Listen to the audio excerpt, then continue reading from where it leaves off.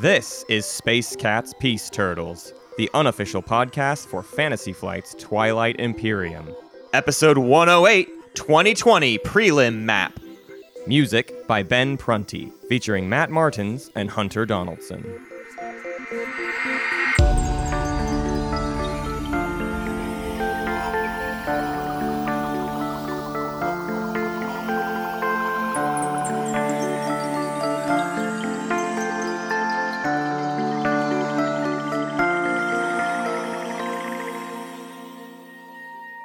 I did business time really excited last week, and so this is this week where it's like, hey man, like we got stuff to take care of, but it's like on your own schedule, like not a big deal. Okay. I just wanted to let you know some stuff. Like we're just Right. really chill.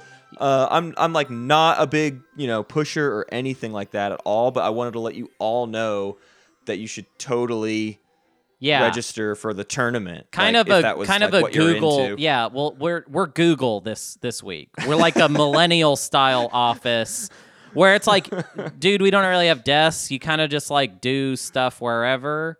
There's kombucha in the commissary if you want to check that out. Commissary, ew. As much as you want. Just drink it all day, and poo all day, because that's what Just kombucha poo. has you do. We're here, and if you're listening to our voices right now, I just want to go ahead and let everybody know that the registration for the 2020 Patreon tournament is out. You should have gotten it in your emails and have already signed up for it. There are 216 spots, and there will be a Matt from the future interrupting me right now if those spots have already been filled. I hope they haven't. God, I hope they haven't. Okay. Yeah, Matt from the future here, and you all are crazy. And this 216-person tournament filled up in less than 12 hours. So a little bit unexpected on our part. And so we are now, basically what we have done is more people have been signing up since the 216 filled up, and those people are all on what is called the wait list. The wait list obviously is not a guarantee to be in the tournament. But we had plenty of drops last year. Plenty of people couldn't make it in. So we will definitely be pulling from the wait list to fill spots of people that end up having to drop out of the tournament later on down the road. We will be closing signups probably sometime soon because we can't just keep letting it go forever and give too many people false hopes. The wait list is already getting pretty big, and I have no idea at what point it's really kind of unrealistic that you being on the wait list is going to guarantee you entry, not guarantee you, but, give you a shot at entry. So please play along with us while we kind of figure this out. But we are also incredibly honored that you all were so interested in being a part of this that you sold us out it was actually about 10 hours when 216 filled up. Over 100 people signed up in the first 15 minutes. So you guys made us feel very cool. Back to the show. It's weird when we predict a Matt for the future, but then also like if no Matt for the future showed up, then great. Like screw that guy. He's so rude. Yeah, I gotta say I'm a big Matt from the present guy. Love you, buddy.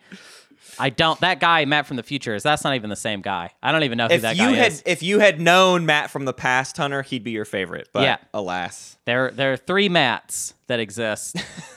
And then there's all the Matts that don't exist in this plane because they're probability-wise going off into different realms of possibility. You know what I mean? And that's what every time I make a decision, that's what I'm doing is processing and consulting with all of the other Matts and the other timelines. That's and why you have how things went. You have such bad analysis paralysis because you're consulting with all possible Matts in your supercomputer. You're consulting with all the Matts. There's Goth Matt, there's Beach Matt, there's Lumberjack Matt. That guy, he's hot. I like Cowboy Matt and I like Dark Cowboy Matt. Those are my two favorites. Those are some of the best. Some of the best Matts that exist. Dark Cowboy Matt. That has to be a meme. Enough about me's. Yeah. It's time to talk about the map. We did this a lot last year, and if you're newer to the show, maybe you're not familiar, but in our tournament, we have pre-made maps, and we like to tell you about them and break them down and let you in on the skinny So we are just now this week publishing our official map for the prelim round. So if we get our 216 people, 36 individual games of Twilight Imperium will get played on this map alone. I mean, there will be more than that, but in the tournament, 36 games on this map. We love doing it this way because it lets us collect a lot of information about different types of decision. You know, if we keep the map as a constant, we get to look at all the other variables a lot closer. So it's a very, very fun experiment. And if anything, it's like one of the biggest reasons I personally like doing the tournament is to like learn more about the game kind of from this standpoint. So today we're revealing the map. And we're going to talk through the slices a little bit. This year is a lot different than last year's, though. So maybe we kind of have to go over. We did this a couple weeks ago, but we should give the basics of the new drafting method and how the map is very, very much designed around that. So it's a super simple draft. That's the big improvement from last year. Last year's draft was like very convoluted and hard to remember. This year it's super basic. You all roll a die. That die roll is your drafting order. Highest roll is given speaker right away, but then the rest of the draft is in drafting order based on what your rolls were. Yes. Right? So 10 down to 1. Then speaker starts and they ban a faction. And you go in draft order with each player banning a faction. Then in reverse draft order, you pick a slice of the map. Right? So speaker will pick their slice last, meaning speaker doesn't get to pick their slice at all. They just get left with whatever remains. Then in speaker first draft order, you once again now pick your faction for the slice you already have assigned. So last year we did like a weird, like you could either pick your slice or pick your faction. That is not the case this year. You definitely pick slice, then you pick faction. So what we've decided to do with that is lean into some of the things that happen when you know where speaker order is when you're drafting, and the types of decisions that get made. And so we decided to make a really imbalanced map. It is not at all symmetrical. Well, there's some symmetry to it, but not in the numbers and not in how the slices feel. Yes. It is intentionally designed to be imbalanced. I will say, too, for those of you just wanting to play the map in general, we will actually, in the post for the map, we will have instructions on how to play without the draft, which the instructions are simple. Roll for speaker order and assign each player the position in speaker order, right? So you start in the blue. We're going to name all these slices here in a minute, but in the 12 o'clock blue position, you automatically force the speaker to sit there, and in speaker order, you go around the table, each person having to take the next slice. Then speaker picks faction in order without any bans or anything like that. So the draftless version is just assigning speaker to blue, rolling for speaker order, and picking factions, and then you jump right into the game. Yeah. That is the simplest way to get into this, and that's the non-tournament version. The tournament version is what we just kind of went over. Yes. And one thing I want to say at this point in the episode is that if you're thinking, oh my God, this is going to be an episode where they're talking about a map on Tabletop Simulator and I need a visual reference for this, I will have, by the time this episode is released, already played an example game and hopefully already have that edited and out on YouTube. Fingers crossed. But it should happen. It will happen. It will be out. Go ahead and pull that YouTube up right now. Check out the video so you can see the map, you can see it being played on so that you understand, basically. Yeah, not to mention we'll have the Reddit post of the map itself. We'll link that in the description of this video. I'll even try to add the link to the YouTube video once that is up. So all of that should be in the description of this podcast episode so that you can enjoy all of that in its different iterations. But let's get to it. I want to talk about this map. I'm so freaking excited. This is essentially version 4 of the map for people who have been keeping up in like on the Discord or on Board Game Geek. I've been posting it around a lot of places, and we've been working on this map for basically a month. With different iterations. I made a couple of we made one minor tweak from version 3 to this, and that's the only difference basically is one small change. But beyond that, I loved the feedback we got from version 3. I really appreciate everybody who played games on this while it was in kind of a tested state. And I think most of those people will vouch for it being a very fun map. So if you have reservations about this style of map leaning into the imbalances and everything, as far as I can tell, it has played out okay. I have seen wins in every single slice so far. Yes. So take that as hold your reservations at the door. Right. So and also, I want to point out, you've said a couple times the map isn't balanced. It isn't. It's balanced with the draft, right? That's true. Yes, it's right. The slices are not balanced, but the system of how you go about picking your factions against your slices against your speaker order, that is all what the balance is trying to take advantage of. Yes, totally. All right, let's do it. Let's start. Are we going to start with 12 o'clock, the blue Let's start with spot? 12 o'clock, blue slice. We call it blue because that's like what it looks like on Tabletop Simulator. That's where it ends up getting assigned. If you're trying to play this map at home, obviously you don't have a blue chair that you're sitting this person in. But blue, 12 o'clock is a little slice we're calling Speakeasy. Speakeasy. So this is... Speakeasy is, it's very aptly named because, well, it's where the speaker is almost definitely going to always end up no matter what. Yes.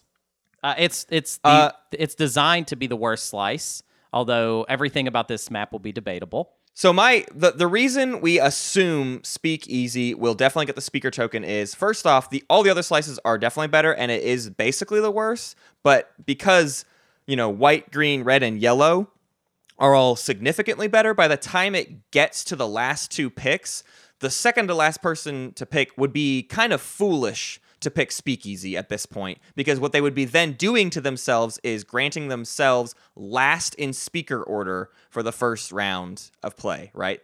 The speaker is the last person to pick a slice, and if you are second to last and you let them sit to the left of you, you are dooming yourself to a bad strategy card pick. So between purple and blue, between Speakeasy and its adjacent slice, it would be crazy for you to take Speakeasy over purple. Right. So that's essentially the number one reason that we just leaned into the speaker issue here. You've got an empty wormhole on your path to Mechatol, not directly in front of you, but on your path. The empty side of wormholes are always regarded as more inconvenient. And so this is going to allow people into your slice, but it also gives you an interesting option to have access to more areas of the board. The interesting thing about Speakeasy is because you are getting first choice of speaker order, you get to guarantee that you have kind of the round one that you want to have, right? Like you can get tech or warfare if you need it. This is where those factions where, I only play this faction if I'm early in speaker order.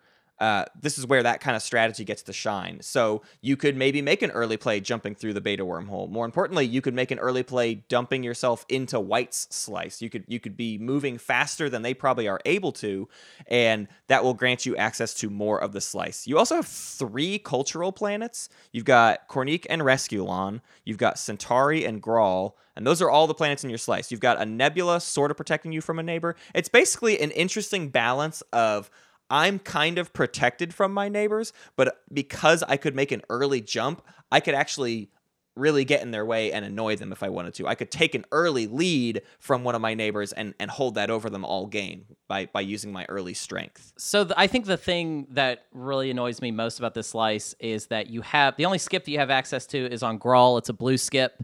And on the other side of Grawl, in your equidistant between you and your neighbor, is an asteroid field. So that blue skip is useless. Well, it's not completely useless, but you probably you're sitting in a slice where you probably will want anti-mass at some point, or at least it will be annoying for you to not have it. And anti-mass is, I feel like we've said this many times on the show, kind of the only blue worth skipping. Like, if you're going down blue at all, why would you skip? There's nothing else you would skip, basically. The rest of it's all great. So yeah, it's a little bit illogical there in that it just feels like a dumb skip. And I think that's part of the slice. That's part of the design of it, is that your slice, it's kind of dumb in some ways. I like the nebula on it's not in front of your home system, but it's one of the sides. It's on the other side opposite Centauri Grawl is a nebula. So you're a little bit turtley, a little bit defended, having the asteroid field in the equidistant and then the nebula right next to your home. could add up to, oh, you're a little hard to get to, but also you don't have anything that anybody particularly wants besides a lot of cultural planets. Basically, you've got 3 cultural planets in your slice. Everybody kind of, I would say one of the things I like about this map is the route to various types feels very well defined. And we'll kind of get to that. The planet traits are really spread out. The tech skips are really spread out, so objectives are contentious. Like, you have to get out there and hurt people to score 4 of a trait or 3 tech skips or anything like that. Right. The other thing, I kind of brought up warfare earlier, but I want to point out that this slice actually isn't particularly great with warfare, right? You've got 2 adjacent to home, and then it's a big question mark of like where you should be going next, and it almost guarantees you'll be going into a neighbor. So I feel like it's more likely we're going to see stuff like tech or trade or something like that taken first, right, and ignoring warfare round 1, and that's going to have interesting implications on our purple slice that we'll get to later. But Hunter, what are your top? What's one of your top faction picks for this slice? So what's interesting about Speakeasy is a lot of people have kind of already gamed it out in that in the draft, when they draw Speaker, they tend to not ban one of the best factions. They ban a faction they don't want to play against as like a personal bias. But they tend to try. Your goal in the banning phase, if you get the Speaker, is to get a really good faction into the game, because guess what? You're getting that faction. You're gonna pick faction first. So I feel like really what it comes down to is you want whatever the best faction is. This is a really good slice for versatile players that know how to play a lot of the very good factions. I mean, some of the ones that seem especially good are, I think SAR would be really good here if SAR even makes it into a single game. I mean, for me personally, I'm banning SAR every game as far as I'm concerned in the tournament. But if it makes it through, this is the slice that's going to get it. You've got a really, really good asteroid field. You've got, again, blue skip, kind of useless. Doesn't really make a difference there. But chaos mapping into that asteroid field and just ruining purple's game, that seems fun. And that seems like that would be a very, very good combination. Any factions that you feel? I have to give some kudos to, I kind of like Naalu here, again, for the main reason of it's going to be like, maybe if Naalu becomes available, it's one of the best factions you could have access to, and I wouldn't want to see it get into anybody else's hands. And also, I've got that blue skip, and if anybody wants to skip Anti-Mass to just get a quick fight or 2, it's Naalu. So I don't think there's really that many other reasons why it's an amazing Naalu slice. You've got a green skip nearby, so you could try to skip up to Neuroglaive. So with those 2 reasons in mind, it's not too bad. It's not like you're needing lots and lots and lots of money as Naalu, so the resources aren't a problem. I will say it's not quite as much influence as I would like to see, but you can make it work. I mean, you've got Centauri and Kornique, and if you take Tarman, you could use that as your other 3. You could get 2 command counters per leadership pop. So it's really not that bad for a Naalu slice, in my opinion. Right. And I think it really just comes down to what's going to be the best. I think, okay, so we have one kind of wild card faction that you've thrown in here, which is Ghosts. And I think the reason we're throwing in Ghosts is because you get what is considered the bad side of the B wormhole. But I feel like Ghost doesn't really care. In general, the good side or bad side, I just want to have a wormhole near me. Right. Your neighbor also has the good side of the alpha wormhole right in front of their home system, meaning that if you want to pull some hijinks, there might be some possibility there. Especially considering like Dimensional Splicer or something like that. I personally think, though, that's a wild pick, personally. Ghosts. It's kind of wild. There's 2 other reasons that I think Ghosts get picked here. One, it's that same blue-green tech skip thing. I think Ghosts skipping a blue tech to get Carrier 2 and getting Neural and then skipping a green tech to get Infantry 2 is really, really efficient use of those tech skips for them and gets them to a pretty powerful position really fast. And more importantly, I think purple is a really great Ghost slice as well.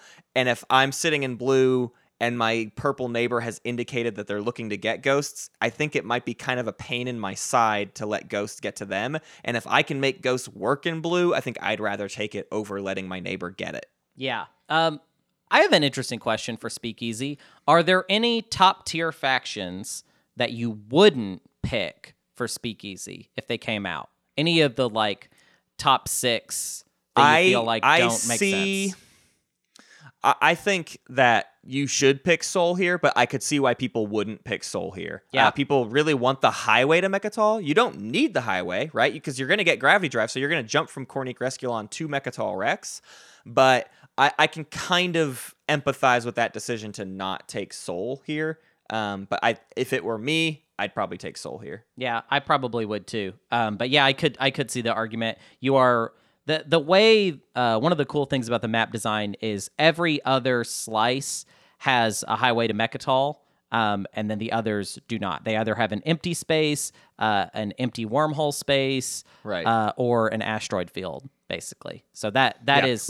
We haven't talked generally about the styles of neighbors, because that's the other design philosophy of this map is every single slice has 2 types of neighbors, and we need to come up with a term. We didn't do this beforehand, so Hunter, we're going to have to come up with a term on the fly here. But you have 2 distinct types of neighbors. Each player either has a neighbor with whom they have no planets in between your home system and their home system. So in that third ring, there are no planets, but instead you share a single equidistant planet, which is one of the industrial planets with a tech skip, right? It's Tarman, it's Thibba, or it's Wellin. So you either share an equidistant with one neighbor, or the exact opposite. There is no planet in the equidistant, and you have a planet highway between you and your neighbor's home system. So with Speakeasy here, you have a nebula and an empty space between you and white, but you have Tarman between you and white, and between you and purple, you have Centauri Grawl and then Mehar Zool, but then you have an asteroid field in the equidistant. Yeah. So I don't know. The only thing that really comes to mind is the idea of like some of them share cubicles, and some of them share like a water cooler, you know? Like, right. You go out and meet them there, and some of you are tucked back doing your own and literally relationship behind the your stuff is right next to each other's stuff. You know, you can see their desk, they can see your desk. If you do something weird with your desk, they're gonna know about it. So cubicle, there it is. Cubicle buddies, and then water cooler friends. All right. Well, Hunter, break down purple for me. Yeah. Give me that name. So purple is called Lil Brudder, which is a Homestar reference that I don't understand. Can you tell? Actually, I'm going to throw it right back to you. Tell us about Lil Brudder real quick, and then I'll tell you about the slice. So I'll tell you about Lil Brudder. Lil Brudder is a little one-legged dog, and he's trying as hard as he can. He's gonna run 100. He's gonna be a quarterback someday, and we just believe in him because he's got the heart of a champion. And boy, is it the saddest story you've ever seen. Yeah, so that didn't make any sense to me, but anyways, I'll tell you why I like the name. Is I feel like this is the second worst slice, and Lil Brudder just seems like a good way to describe that. I think there's a lot of potentially good things about this slice. It has some problems. I don't think it's as bad as the slice we just got done talking about, but I think there's probably going to be a lot of people that try and make that argument. So I think this is kind of your underdog slice, because you're getting second worst slice, but you're not getting the benefit of getting able to pick first. One of the things about this slice, and actually I'll do just a quick overview of the entire slice. So on either side of our home system, we have Mehar Zool, which is our cubicle buddy with the blue player that we just got done describing. So that's a 1/3 with a red skip. And on the other side, we have we just have empty space. Right in front of our home system, we have Lodor, which is a 3/1, which also has an alpha wormhole in it, but it's the good side, so that's not too bad. One of the worst things about this slice, by the way, is round 1, you've only got 2 planets. You've got Mehar Zool, and you've got Lodor. Your right next to Mechatol, your path to Mechatol hex is Arnor Lore, which is a 2/1 and a 1/2. So not too bad. I would say one of the main problems is that our only skip is a red skip. The fact that you're kind of like getting a second pick, but like I don't know. I think there's a lot of weird gaminess to this slice. However, that being said, both me and Matt kind of agree that there is a likelihood that you're going to get a lot of access to Warfare than you would normally. In a lot of games, Warfare is one of the most common first picks for Speaker. but it doesn't feel like Speakeasy is really going to have a lot of good stuff to do with Warfare. We say that, but then I bet we're going to be proved completely wrong on that point. But it feels like just the way the slice is set up. I mean, if you take Warfare, the best thing you're going to be able to do with it, I think, is get ready for Mechatol, and you don't have a very good slice to just like take Mechatol with, without basically forfeiting like all of your planets round 2, which seems kind of early. You could take Warfare and go after Tarman and the Equidistant, but regardless, I think we're all thinking that Warfare is probably going to end up more often than not an option for you round 1 in Lil Brudder, which means with Warfare, you could go ahead and fill out your slice. So, yeah, we've only got these 2 planets, but they're a 3-1 and a 1-3, which isn't horrible. And then if we get Warfare, we filled out the entire slice in going into round 2. I think having a wormhole right in front of your home system is kind of always a disadvantage. I'm glad it is the good side. I think this is the slice that we will see make pretty wild plays for Mechatol more often than not, just because they don't have a lot going on, and they kind of it just feels like this is the one where you're going to need to go for it. You're going to be able to set up for it too, because you get second pick round 1. So if you take Warfare, you're set up to go after Mechatol. You filled out your slice. You're going to have enough influence just in your slice to even make it. Anyways, what were you going to say, Matt? Yeah, I think this is just the funkiest player at the table, that you just have the weirdest access to things. You have kind of the best options, and I think we're going to see a lot of really wild play come out of this Lil Brudder slice. I definitely think people are going to really freak out about the only 2 planets adjacent to home, but like you kind of detailed, I think that there's plenty of room to make up for that in round 2, or even if you do get Warfare round 1. I think you're going to be fine. Right. And you've got your Equidistant with your water cooler neighbor to your left is a Thibba blue skip, which is equally kind of weird, right? We've got the 2 blue skips kind of close to each other, and they're both essentially surrounding an asteroid field. So I don't really see that blue skip making much use for our Lil Brudder. But I think this slice is the kind of slice that I would gravitate towards, is the kind of slice I would feel comfortable in, because I'm looking to just make kind of crazy plays and really make action happen. And that's why, for me, I think it's a really great Ghost of Creus slice. Yeah. This is obviously the wormhole cool. in front of home is good. A red skip right adjacent to you so that you can skip to dimensional splicers is super, super handy. You've got a decent amount of influence that you have access to, basically Meharzul lore, and then if you get Thibba, that's 2 command counters per leadership. That's kind of what you want to try to get 6 influence. That's ideal. And I think Ghost can pull that off here. And if anything, it gives you even faster access to Mechatol Rex. Hunter, you pointed out a really interesting thing about the ploy to take Mechatol Rex and what you have sort of distinct access to when you're in this slice. I think if we go with the idea that you might get access to Warfare, we can kind of map out a round 1 where you move on to Lodor, and then before having to spend Warfare, you can get a space dock down on Lodor, which as a Ghost player would be flippin' cool, right? We're making even more use of our mobility, using Lodor as our staging area versus using our home system as our staging area. I think the likelihood that you're going to be able to pull that off is very high. I will say this, though. While I think Ghost is really interesting here, I do think because you're second pick after all the bans, that you will probably get access to some of the more like mid-tier or possibly even high-tier factions. I'm going to go ahead and get this out of the way because we sort of already talked about it, but we feel like Speakeasy might not pick Soul as often as most players probably would.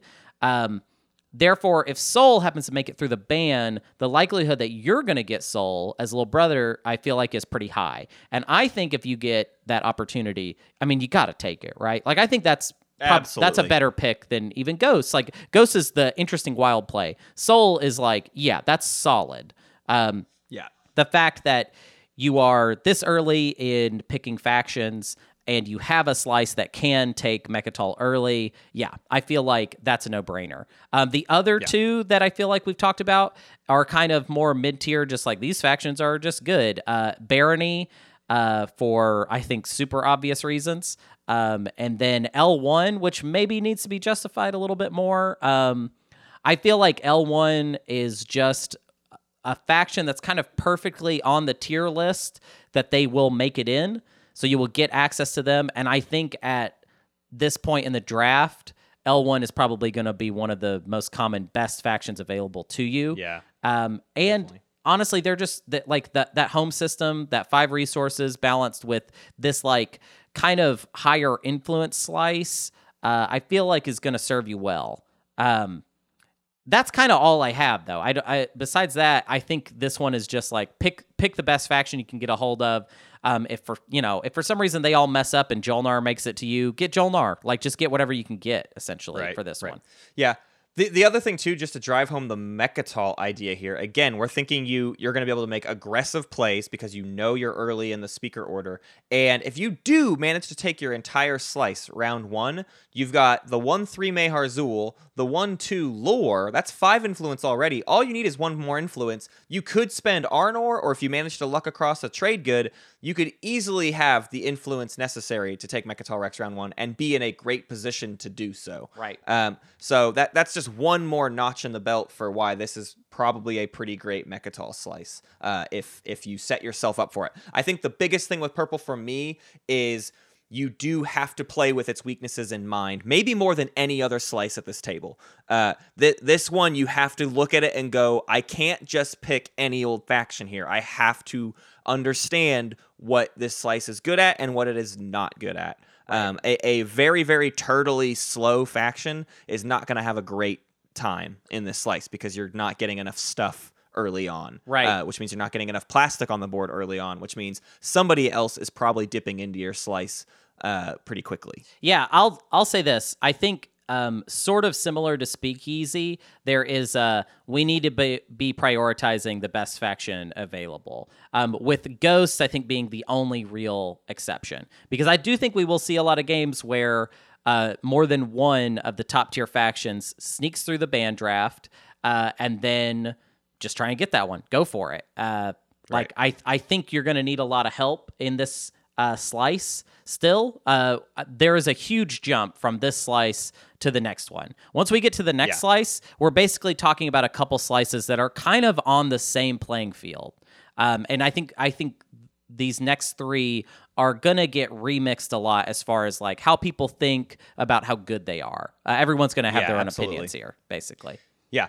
So let's start digging into those. The next 3 are still balanced from a standpoint of like starting with white, it is numerically the best, then green, then red, then yellow, then purple, and then blue. But the way that green, red, and yellow are all structured is that they all have very, very different strengths within those numbers. Right. And that's where people will have totally different opinions on which one is actually the best. If you're the type of player who wants way more influence than you want resources, you're going to think a different slice is better than someone who wants way more of something else, or someone who wants a balanced slice. So to start off with, we have yellow here, the slice that we are calling Turtles Paradise, and you're going to have to now explain that reference. Oh, okay. So Turtles Paradise, this is a pretty silly, stupid reference, but it's just a reference to Final Fantasy VII. I was just trying to come up with... literally, Turtles Paradise occurred to me as something to call this slice, just to give you an idea of the theme here. And then I realized, like, oh, wait, that's already a Final Fantasy VII thing, so I just went with that. In Final Fantasy VII, Turtles Paradise is this goofy, like, bar that there's, like, a little side quest throughout the entire game where you just find little posters advertising the bar, and then for some reason... after you find all of the posters, you get a prize. Now, I don't know how the owner of Turtles Paradise knows that you've been just, like, looking at posters. Like, it's not like you tell him. You just walk up to him and he's like, oh, you've seen all the posters because I'm a video game character, and I just automatically know that about you. So, yeah, it's just a reference to a very goofy, quite stupid side quest in Final Fantasy VII. But, Matt, tell me about this slice. It's just good. It's a good slice. That really is kind of the thing about it. So of the 3 that we were just sort of describing, this is the balanced one, yes, right? The equal you have one. a little bit less than the other two do, but what you have is more balanced, is more refined. The example of that being to your left, you have Techeron Torcan, which is a 2-0 and a 0-3. You have New Albion Starpoint, which is a 3-1 and a 1-1. And then on the path to Mechatol, you have an empty system. To your right, next to your home system, you have an empty system. Your water cooler neighbor is the Thibba, and your desk mate, your cubicle mate over here on your left, you have a gravity rift in your equidistant. So lots of people love New Albion Starpoint. Green skips are kind of maybe regarded as the best skip out of all of them. Skipping Daxa for Hyper is something really great, and only having to spend a 1/1 planet to do so is always great. There's lots of factions that want to get through green really quickly. And so overall, this slice is just evenly balanced. It's really solid. It sort of feels like the old yellow slice we had, which was big and tight. It's very similar to big and tight from last year's prelims map, where it's just like, you know what? You're almost never going to have a bad day on this slice. Right. Because you're going to get set up quickly with lots of good planets. Yeah, this is the optimal slice compared to the next two that each have a slant either towards influence or towards resources.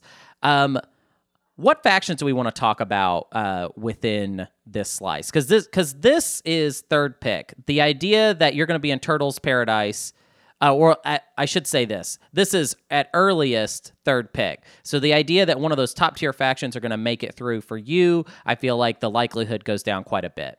So we're going to talk about what are our kind of mid tier factions that could possibly make it through the band draft, and then you've got access to them here. What sucks is we don't have a highway to Mechatol.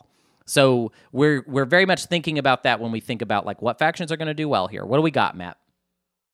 Well, I think we have, like you're kind of describing, we don't have a highway. We might end up kind of holing up a lot, and I think a really good turtle faction here that wants a green skip is our Emirates of Hakan, right? Yes. Skipping to production biomes is going to be great. And you don't need neighbors, which means you could literally sit in this slice and probably do great all game and only send out fleets to go take really specific planets that get you stuff later on. Right. You have no specific reason to get out there and do other crazy stuff. If you wanted to make a play for Mechatol, you totally could. You could make that jump. You could research Gravity Drive round 1 and jump from New Albion Starpoint over to Mechatol Rex. You're probably going to have gotten the trade goods, and if you have Torcan as well, you could easily make a play for Mechatol, but you don't have to. You could just shore up your defenses, hang out, and make lots and lots of money. Yes. Another faction that is kind of the flip side of that, and I think both me and Matt are kind of expecting that games are going to either have Hakan or Mentak, just because of how the band draft shakes out. I feel like nobody's going to bother to ban both, but I feel like somebody's going to want to ban one of them each time. I don't know if that makes any sense. It's just somebody's going to be like, I don't want to play with Mentak or I don't want to play with Hakan. It's hard to imagine someone being like, both of them have to go because neither of them are strong enough to really warrant that level of hatred. But Mentak is a great faction for this slice. We've got a green skip right there on their doorstep, which Matt, I feel like that's your favorite thing about Mentak is I need the green skip. I mean, to my fault maybe, but I love doing Mentak with the New Albion green skip. New Albion Starpoint is the greatest green skip. I mean, obviously it's better than Tarman, but I love Mentak parked next to New Albion Starpoint. Obviously it's not required, but it still is great, and it's still just a great system in general for Mentak. You've got the Gravity Rift near you. You can park something in that Gravity Rift and have a way to siphon trade goods off of your red neighbor. You don't have you have no anomalies that are blocking your path, right? You are wide open to the map. You don't have necessarily great access to wormholes, but you're still getting to both of your neighbors, and you could go park near Mechatol pretty easily. So you have lots of neighbors to steal from. I think it's just a great kind of basic Mentak slice. Yes. And there's one more faction we wanted to talk about. What else do we feel like makes sense in this slice? And Turtles Paradise. I wonder. Turtles Paradise. What will be good for that? It's tough to say. I'm gonna go with it's extra. We think green skip, especially these days. I am like all about the green skip extra. I don't know why, but I've been really, really digging it. I don't care about nullification field these days, so I'm just all about instinct training, and skipping to it makes it much, much better. And obviously having great systems like this is the extra that defends their slice really, really well. This is not the extra that parks next to Mechatol and like is super threatening to Mechatol all game. Right. And that's the one reason we're kind of like, it's not like it's the best extra slice, but it is a solid defensive extra slice. Yeah. I like this slice for extra because I feel like your third pick round one, if you do it in the exact order that we expect people to do it in, and I feel like the likelihood that you're going to end up with early trade and early economic advantages are nice. Extra is going to be one of the main 4 commodity factions that I feel like will make it into more games often than not. And also, one thing we learned about Extra last tournament is that Extra is a really popular faction in tournament play. Like kind of crazy how popular they become when it comes to tournaments. Especially last year, they were like all the rage. Everybody was crazy about them. And I just feel like we're going to talk about them this slice, and we're going to talk about them one more time. And yeah, I just think it's likely that you're going to have access to Extra. They're a good, solid faction, and they kind of just go along with this slice. Like they're a kind of slow and steady wins the race type of faction, and that is exactly what type of slice we're dealing with. Yeah. Let's jump over to our next one, our red slice, our 6 o'clock position, which is what we are calling Daddy Warbucks. Yeah. We've been talking about this trifecta of these bottom 3. If yellow is the balanced one, if Turtles Paradise is all about, good, even balance, Daddy Warbucks is all about the money, baby. We have 8 resources and 4 influence at our disposal in this entire slice. Yep. To our right is Quan with the beta wormhole and a 2-1. To our left is an empty system. Directly in front of us is a Biz Freya, the 3-0 and the 2-0. And then on our path to Mechatol Rex is a 0-2 and a 1-1. So they do not have early access to influence. They have very little access to influence in general. But they are making lots and lots of money, and so this is your slice to build up big war fleets, jump through the gravity rift to your right, go do bold, crazy moves with lots of ships, or go pester your neighbor on the left, or go through the wormhole and go wherever you want. The other advantage of it being Quan as your wormhole is the beta wormhole, the empty beta, is right at the center of the map. It is north of Mechatol Rex, which puts you basically adjacent to every single person at the table, right? Like you have your left and your right neighbor, and then if you go through the beta wormhole, you are neighbors with all 3 of the players on the top half of the board, and you have lots of money to deal with that neighborship, right? You should be able to have defenses or aggressive capabilities to go kind of do whatever you want. Right. You just won't have tons of activations per round. Yeah, so I mean, I feel like this is your Necro slice. Like this is kind of an ideal Necro slice. Necro never has a problem with command counters. So if you can leverage your resources into just getting as much plastic as possible, that also coupled with we've got the good side of a wormhole that we can use for all kinds of nefarious purposes of stealing specific techs. I think that this slice is so good for Necro that we will see Necro banned more often than not. Yeah. Just because people will be like, we don't want to see Necro in this slice. Because honestly, this slice, without Necro on the table, I feel like does kind of drop in value a little bit. Nobody can really make use of this slice as good as Necro can. The Warbucks, it's just so, it's so based on like, you need to be churning out a lot of plastic with this slice, and that means you need to be doing a lot of fighting. And when Necro fights, they literally make more money. They get more value out of fighting, essentially. Yeah, if this slice has one main disadvantage, it's that you don't have much influence, and Necro just doesn't care about that downside. Like they get to ignore the primary downside. If I have one other downside for this slice, it's that you have pretty terrible access to tech skips. Yeah. You've got Wellen in your equidistant to your left, and that's it. That is the only easy to grab tech skip. Obviously, the beta wormhole gives you access to Tarman. Like you can get there, but even then, after that, finding a third tech skip in this slice is actually quite difficult. You basically have to go dig pretty deep into someone else's territory to make that happen. Right. So you need more ships to do that with. So that's sort of the thing, is that it's a trade-off. I think Yin could do decent in this slice. I don't think Right. it's like an amazing yin slice, but you have a 0-2 in Dalbutha. If you take Welland, not only do you have a 1-2, but you could also eventually skip to transit diodes, which is something I love seeing out of a yin brotherhood. And it's not like I think yin desperately needs lots and lots of money, but you certainly could put it to use. I mean, using just those planets to build the huge van isn't going to hurt anything. And pumping out lots of destroyers and lots of carriers to move infantry around and then, use the destroyers to block hits and whatnot. Like, there's just a lot you can kind of pull off with yin here. It's not my most ideal yin slice, but I think they will thrive just fine here. Yeah, I agree. And one other kind of edge case I want to bring up is I think if there is a place for Arborek besides the last slice that we're going to talk about Arborek again in, I feel like this could be it.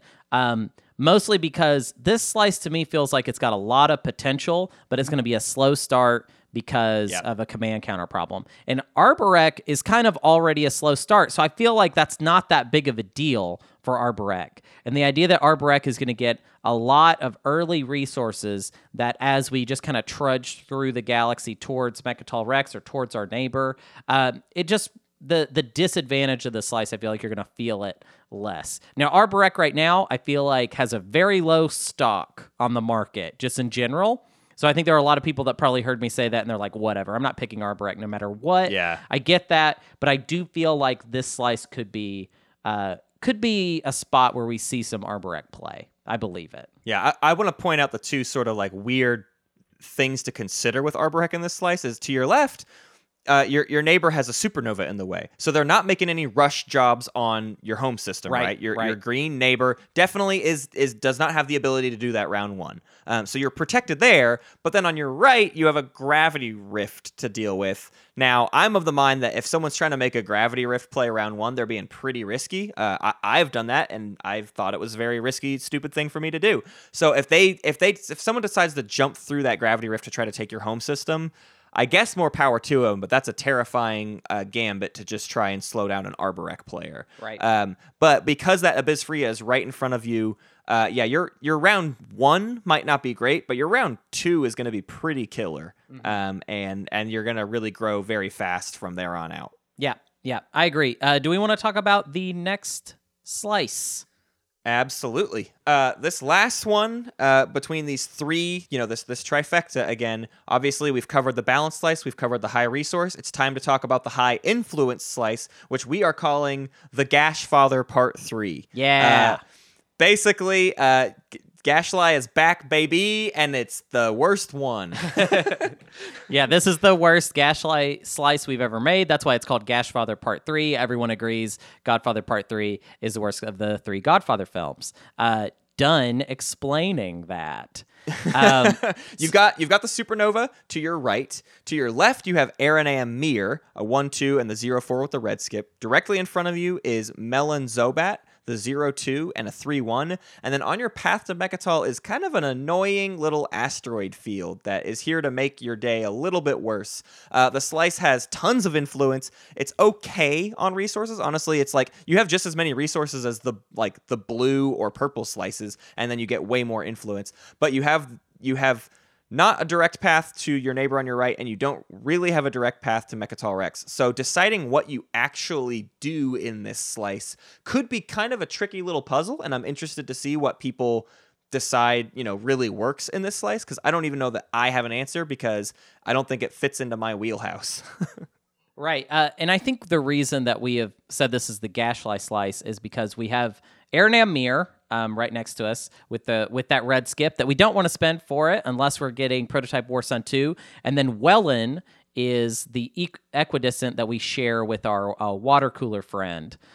So we have a yellow and we've got a red, and then right in front of our home system, we have Melon Zobat. So one of the main problems with Muat 2, I feel like, has always been more a command counter thing than a resource thing.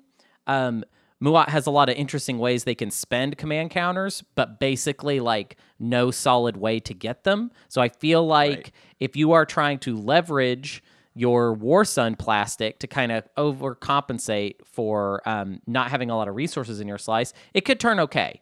It could turn okay in this. Also, we have a supernova right next to our home system, so Magnus Reactor is like, or is it Magmus or Magnus? I forget. Magmus. Magmus. So Magmus Reactor is actually viable in this slice, whereas most of the time it is pretty much useless. Not to say that I expect to see Magmus Reactor, but I don't know. Maybe it's possible. Yeah, I love that point about Muat actually needing more influence than anything. This is not the Muat slice where you're definitely building that second War Sun easily, but it's that one where you're making sure that first War Sun does just fine, right? This is where that they're going to survive. Your only problem is you are basically forced to probably going into someone else's slice to like further your goals. Yeah. The traits are really evenly distributed here. Trying to get like 4 of a specific type of trait could be kind of tricky. You probably have to go take Baragler to 4 or have to go take Abyss Freya to accomplish that. But again, inferior Muat. Obviously, we keep talking about Muat as a good one, but who else might do okay here? I feel like I'd be remiss if I didn't throw out Yin. The main reason being Aranam, Melon, and Wellen are all 2 influence planets, and that means we're going to get great use out of Indoctrination. If anything, this Gashfather slice is really awkward to spend its influence. You have lots of it, but you actually kind of almost have more than you need. You're going to spend Mir, and then you're going to spend 2 more influence to get 2 command counters. And more often than not, you're probably actually going to spend Mir and Melon together because they're both 0 resources. Right. And if you don't have Wellen, that means you kind of just have Aranam left over. So it's always going to be a little bit weird until you get 1 more additional influence or something like that. You might be spending a trade good per round to get a command counter, or only getting the 2 command counters. I don't know. I'll be interested to see if people make optimal use of this slice, or if there's a lot of rounds that feel like they didn't quite get the most bang for their buck.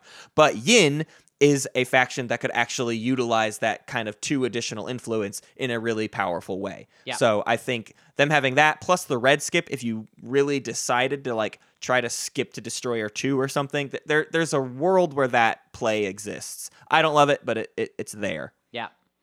I have a really weird case to make for that I might regret quite a bit, but I'm going to say that this might be a decent Sardak slice.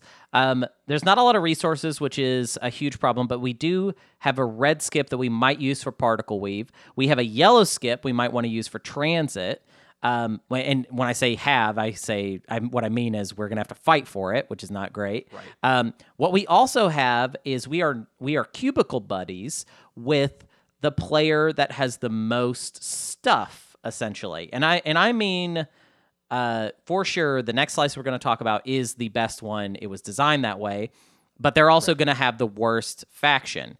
I personally believe that right now the best play for Sardak is for them to buddy up with the player that needs the most help in order for that player to help Sardak kind of overcome their tech issues. And I feel like, and this is such a weird way to say this, and I can feel all the disagreement in the universe right now, but I feel like on a meta level, this is the most likely spot for that situation.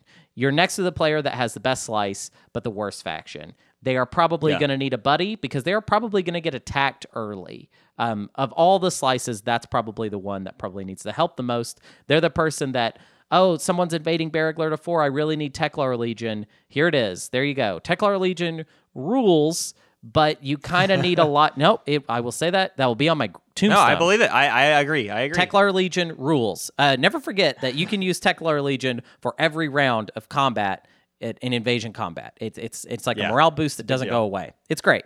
So yeah, I feel like you're next to the person that's gonna make the most use out of you. And also, this I feel like of the 3 that we've talked about, I feel like this is the worst one. I think we're gonna see a lot of debate between Turtles Paradise and Daddy Warbucks, but I think Gashfather Part 3 actually might be the worst of these 3.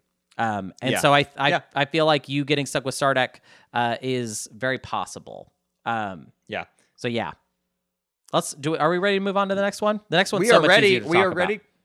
The next one is it's kind of the best one. So we're gonna go ahead and call it the best one. Yeah. Just made that really easy for you. It's the best slice, and it just is. And I won't listen to people that say, no, actually, this one's the best one. This is definitely the best one. You have so much money in this slice. Let's break it down real quick. To our left is an empty system. To our right is Lazar Saculag, which is the 1-0 with a yellow text skip, and a 2-1.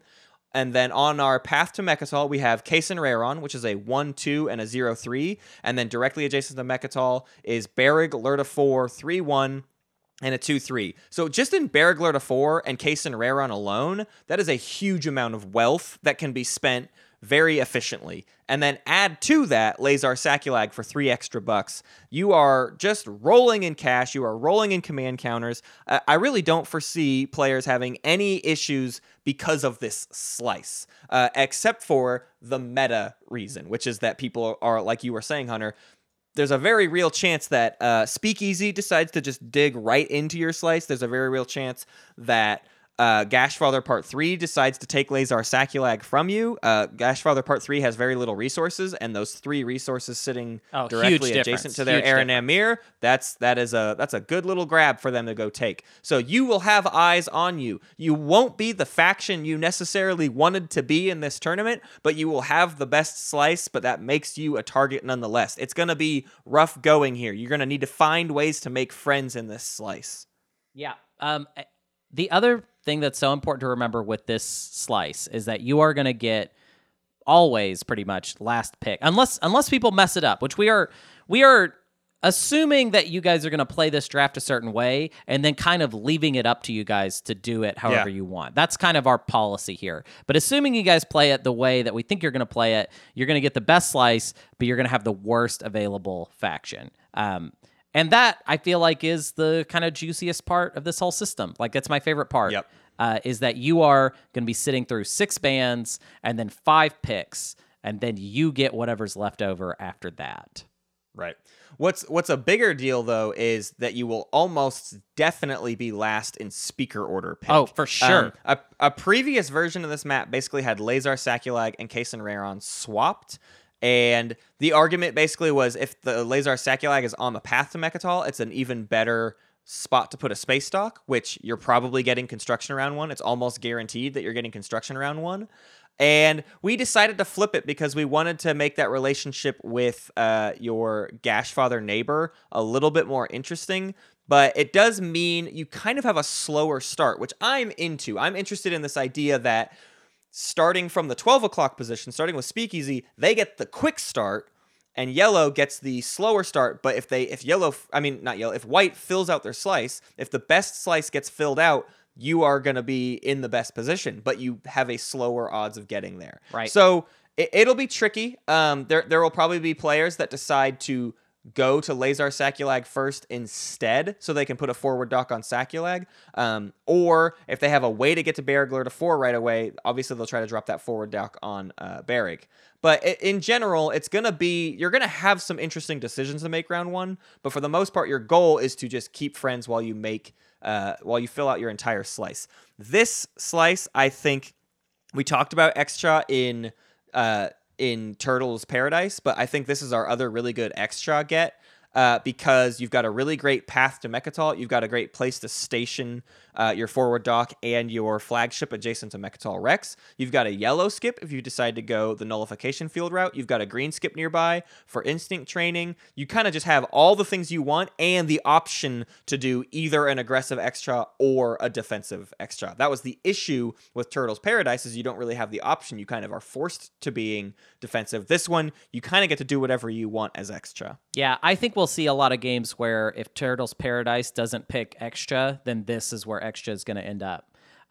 Just kind of game theory, using game theory, I feel like nobody else is going to pick extra. That's really bold to say now that I hear it out of my mouth, but because I bet I'm going to get totally proved wrong over and over. But sure, if people are playing into our logic right now, then this is where extra I feel like will end up. The other faction we want to talk about is Yin. Matt, I feel like you kind of have more of a Yin case to make than I do, though. What do you got? Well, it's a little bit. I guess it's funny how anytime there's a planet with 2 influence, we're just like, oh, I guess that's a yin slice. But Right. it's always that 2 influence and a yellow tech skip nearby that always helps a lot. And again, having lots of resources and lots of influence gives yin a lot of options. Also, a green skip nearby means you can skip to infantry 2 even faster. So there's a lot of solid, versatile decisions you can make with yin in this slice. We also want to throw Arborek out there one more time too, because it's just, again, it's a good slice. The big argument against Arborek here would be most people refuse to play Arborek if they don't get like very great strategy card pick, which you are absolutely not getting. Like you are getting construction in this slice. That is just the way it's going to be. But I'm starting to see more and more people come around on the idea that Arborek with early PDS doesn't necessarily hurt. You start with a red tech, you're getting Sarween right away. You can get PDS 2 pretty fast. If you plop 2 PDS, one on Case and one on Ran or something round 1, it's not that bad. You don't need the space docks. It depends on what people think's going to happen, but I think Arborek could do okay here. Yeah. I just think that if you kind of play out the draft in your head, there is a point that you can get to where it's like, well, I'm not going to take Winnu. You notice we didn't recommend Winnu for basically any slice. Yeah. So what are you going to pick? You know what I mean? You're at the bottom. I feel like we're going to see people roll the dice a lot of different ways. And I bet we'll see Winnu, but essentially this slice is whatever is left, pick the one that's best for you. That's best for your play style, for what you like to do. I would say if this one's kind of similar to Speakeasy. In Speakeasy, you got the worst slice. You should just pick the best thing. In Best One, you have the best slice. Just pick the best thing available to you. Stay versatile. Lean into your play style. There's no more surprises at this point. You're picking your faction pick is the last thing that happens. So just go for it. Run with it. I feel like we're going to see a lot of crazy stuff in this one. Yeah, the biggest thing is that this slice has nothing that it really has to fix. Which means it really does become more about you as a player. Yeah. It is not a thing of like, oh, it's all influence, so you better pick a faction that can do well with all influence, or it's all resources, they better be able to survive without command counters. This one is just like, you have everything, but you're getting really the dregs. I mean, you will be picking between 6 factions by the point it gets to you. There will have been 6 bans and 5 picks before it gets to you. So between those 6 factions, it really does just have to come down to whatever your play style will be able to utilize best. I don't think that there is a totally optimal faction that's going to be left to you in this slice. It then just becomes about what can you accomplish. Yeah, me and Matt did a mock draft just for fun where we split up all the spots and we played half the spots. And the factions that we ended up being able to pick from for the best one is Ghost of Krius, Sardak Nor, Muat, Excha, Arborek, and Winnu.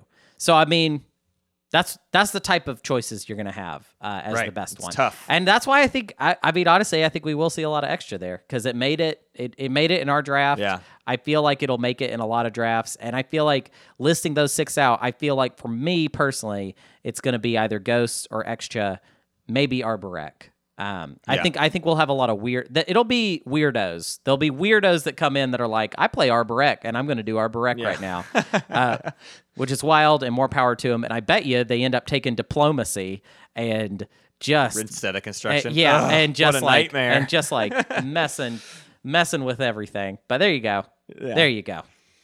So that's the map, and that's about all we have to say on it right now. Everybody's going to have lots to say. I'd love to do some errata where we just kind of compile a lot of the people's biggest notes, things they want to add to it. But also at this point, a lot of people are starting to play a little close to the chest. Like they're not revealing their secrets. Everyone has started to get into the mentality of like, I don't want to tell you what I think about this map because I don't want to reveal what my strategy is going to be when I play on it. So, but if you are willing to, I think you should share, and next week's errata, I definitely want to talk about what other people think about these different slices on this map. Yeah.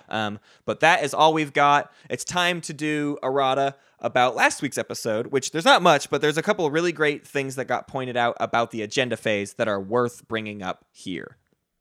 Yeah, so the first one is from John, and he is talking about political secret. We talked about the political secret card as far as like people thinking like, oh, this like stops people's faction abilities across the board. John said that he would argue that political secret also turns off Mentak's pillage. Now, I'm curious. You threw this in here. What is the current ruling on that? Does it work like that? So that is true. John is correct. As far as everything I've seen is that, if you play a political secret on Mentak, Mentak cannot pillage during that round of agenda voting. That's like my favorite thing you can do with it now. Like, yeah. It's a weird conditional thing because obviously, they're only using pillage if people are doing deals during that agenda. But if you somehow got a hold of their political secret and you plan on wheeling and dealing a lot for this vote, what a great time to use Mentak's political secret. It's a really weird use. It kind of goes contrary to what we were saying about most.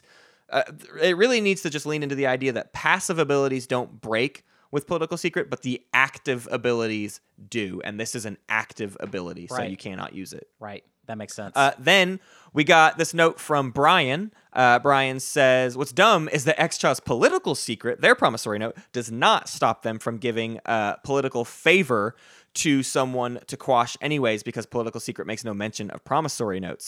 So this is sort of the opposite situation where, okay, Xtra's not allowed to quash. You played political secret. But guess what? If somebody already has their political favor, they could use that. Now, this is an extra conditional compared to what we were just talking about, because we have even gotten to the point where we kind of say Xtra should never give out their political favor. But if you've already given out your political secret, now's a great time to give out your political favor, because at some point it might actually have value when you need it. So there's kind of an interesting combo play to think about. Next one we have is from Vaunt. Vaunt was one of the finalists in the first Patreon tournament, I should say. Vaunt is the diplomat, we like to refer to him as. And Vaunt actually made a huge guide for the agenda phase in general on Board Game Geek.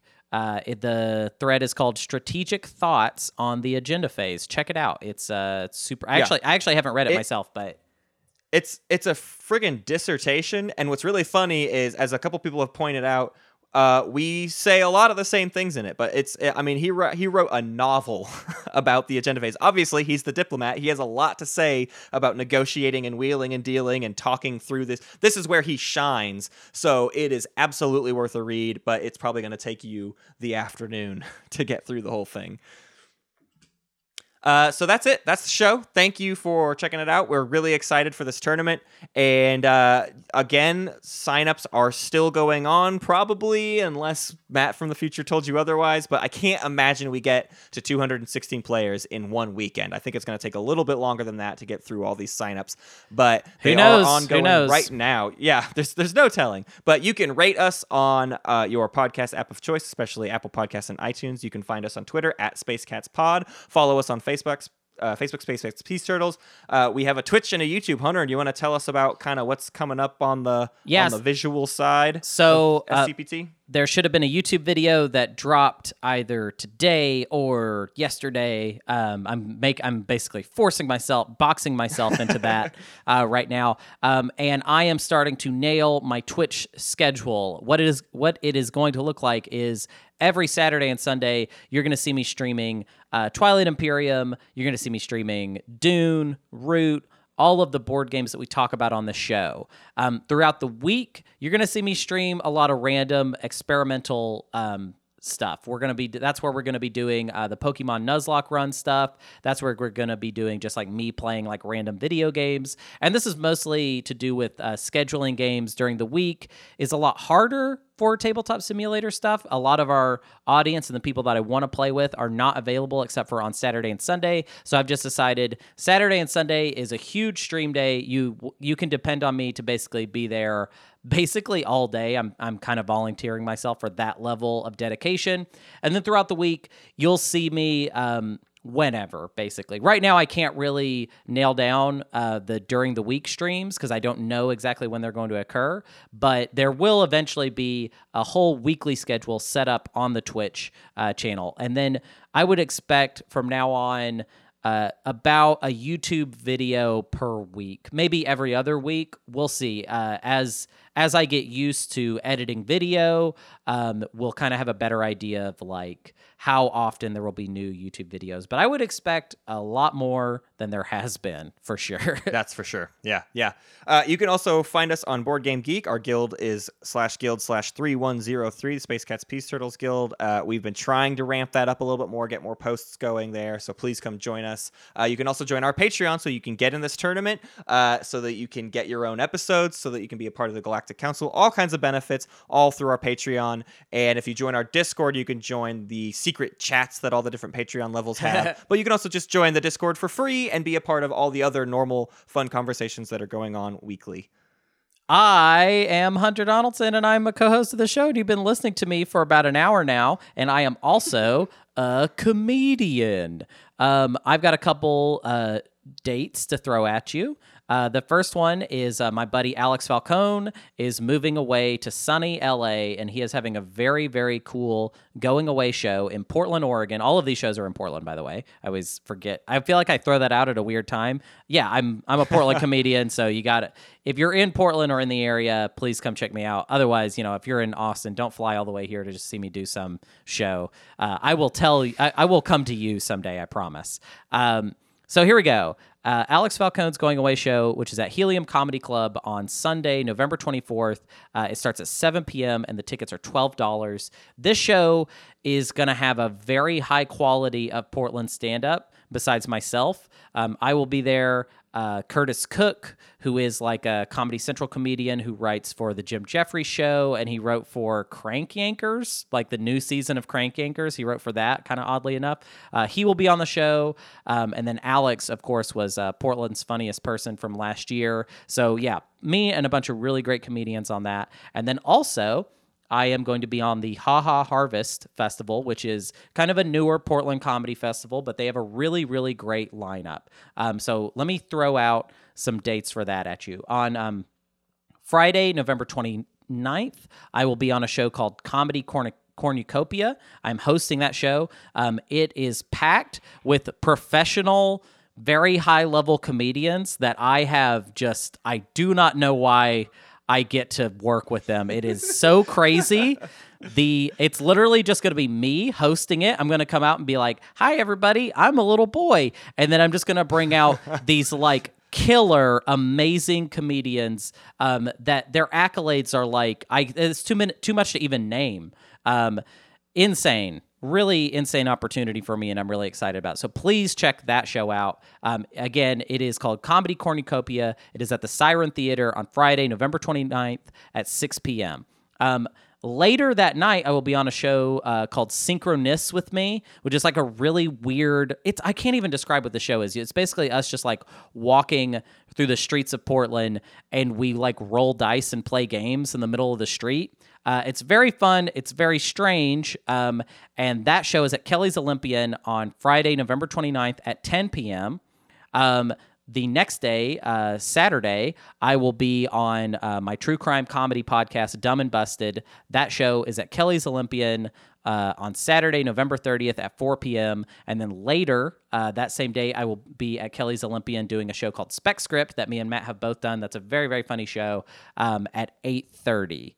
And then lastly, my last show for the month is a very funny show called Forgotten Fantasies, which is sort of like, it's like Mystery Science Theater, except for we're specifically bringing like a piece of media, like an old cartoon that we forgot about, and we just kind of play it and make fun of it. And that show is at Kelly's Olympian on Sunday, December 1st at 8 p.m. We're almost through, and then I won't be overloading the end of the episodes with all of my comedy stuff. I thank you guys so much for, if you guys even listen to that at all, I thank you so much for that.